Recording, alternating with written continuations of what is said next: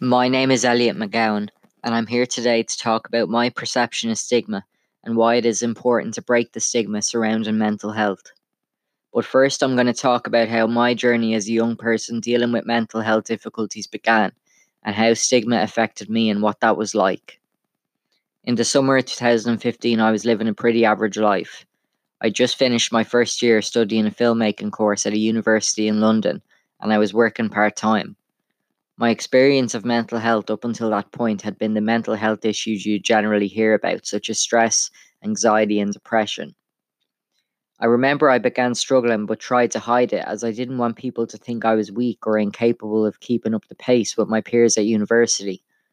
At the time, I thought I was just depressed, maybe a bit on edge, but everything changed one evening when I came onto the platform at King's Cross Underground Station and I started hearing voices.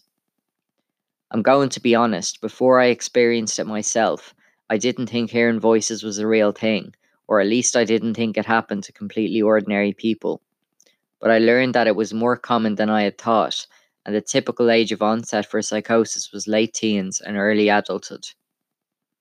It's unfortunate that a lot of mental health issues, not just psychosis, tend to surface in a person's late teens and early adulthood, because this is the time that most of us are starting to find ourselves and our place in the world, only to be completely derailed by mental health difficulties. Psychosis is complex and not in itself a diagnosis, rather a cluster of phenomena which pertains to illnesses such as schizophrenia or bipolar disorder. For an individual suffering from psychosis, the person is said to be experiencing a loss of touch from reality. This leads to the person blurring what is real and what is not, making their subjective experience of the world confused or distorted. Someone with psychosis might have disorganized thoughts, see or hear things that others do not, or have strange beliefs that others do not share. My psychosis developed gradually over the course of a few weeks. I was having a shower one morning, and I had a bizarre thought that someone could be watching me through the plug hole. I knew it was bizarre and I tried to ignore it, but my mind was trying with persistence to make me believe it. Sometimes I'd be walking down the street and I'd suddenly be overcome with the fear that someone was going to shoot me. The strange thoughts persisted. I stopped sleeping, and I didn't understand what was happening to me. I remember a couple of nights a week I would be lying in bed and listening to the sounds of the water running through the pipes. I started hearing faint whispering coming out of the sounds of the water. Then the whispering turned to mumbling. It all sounded like random words, but I couldn't really make it out because it was muffled. A couple of nights of the mumbling, and then slowly I started making out distinct words and phrases, and the voices started addressing me directly when they spoke.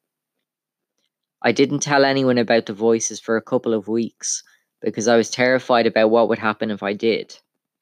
In one way, I stigmatized myself. I worried about what it all meant. Did hearing voices make me dangerous? Would my friends and family be afraid of me if I told them? Would I be kicked out of university or lose my job? I didn't know where to turn, so I turned to my university for support. They were amazing, but by the time I finally opened up to the mental health advisor, I'd become acutely unwell and could barely hold a conversation.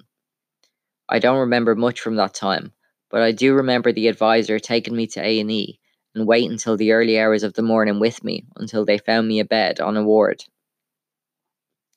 The stigma was what stopped me getting help sooner, because to me the fear of being judged, the fear of being excluded and misunderstood, and quite prominently, the fear of being feared by the ones I loved. Since that first episode, I have had several episodes of psychosis and several subsequent hospitalizations. I learned that a lot of people, even service users, don't know what psychosis is, so I was able to give them my own picture of what it is to me, as opposed to the negative connotations that might exist of it in the media, which only contribute to the stigma. Psychosis can be terrifying, but it can also feel magical, like you're seeing the world for the first time through a different lens. The boundary between your mind and the external world breaks down, and suddenly you're noticing all the little synchronicities and coincidences in life and thinking they hold a more significant meaning. Then the TV and radio start talking to you directly. You feel special, like you're the only one awake in a world full of people sleepwalking. One time I basically believed I was the Messiah, and that all my thoughts were being projected onto the advertising screens in Piccadilly Circus London and Times Square New York. And even when I was in an empty room, I believed I was still being watched by everyone on earth. Although it's had its ups and downs, the most prominent feeling I can remember throughout all the times I was episodic was isolation, from others and from myself. It was like I'd become a different person for a couple of weeks. I would feel detached, and all of a sudden everything just felt different.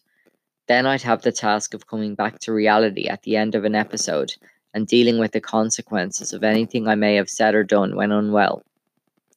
This is just a small insight into my background with mental health difficulties, and now I'm going to talk about stigma, what it is to me, and why it's important to break it. Having an illness that is stigmatized can affect your self esteem a lot, and you can be affected by stigma and not even realize it. Most of us would rather lie about our struggles than admit we're finding things hard.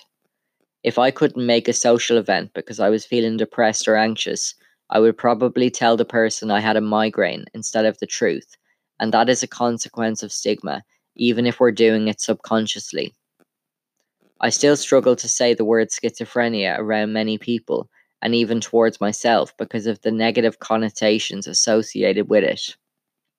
Throughout my experiences in a hospital setting, schizophrenia became a label other patients would use for those whose behavior might have come across on the more severe end of the spectrum.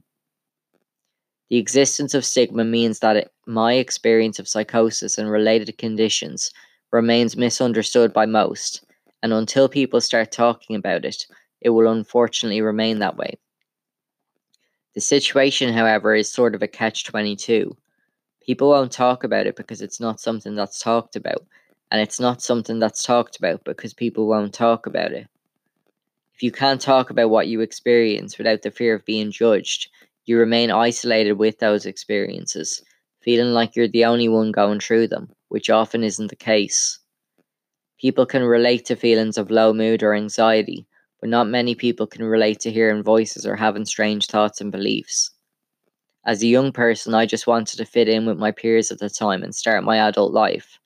I didn't want my friends knowing about my mental health issues because I thought they would start treating me differently or stop being friends with me altogether. Last year, I had my worst episode of psychosis to date, and it's taken me a long time to recover from it. Between the side effects of the medication and dealing with the symptoms, I felt like I could no longer do the things I used to be able to. I had to leave my masters, I had to leave my job, I also had to leave some of my independence behind in London and move back to Dublin.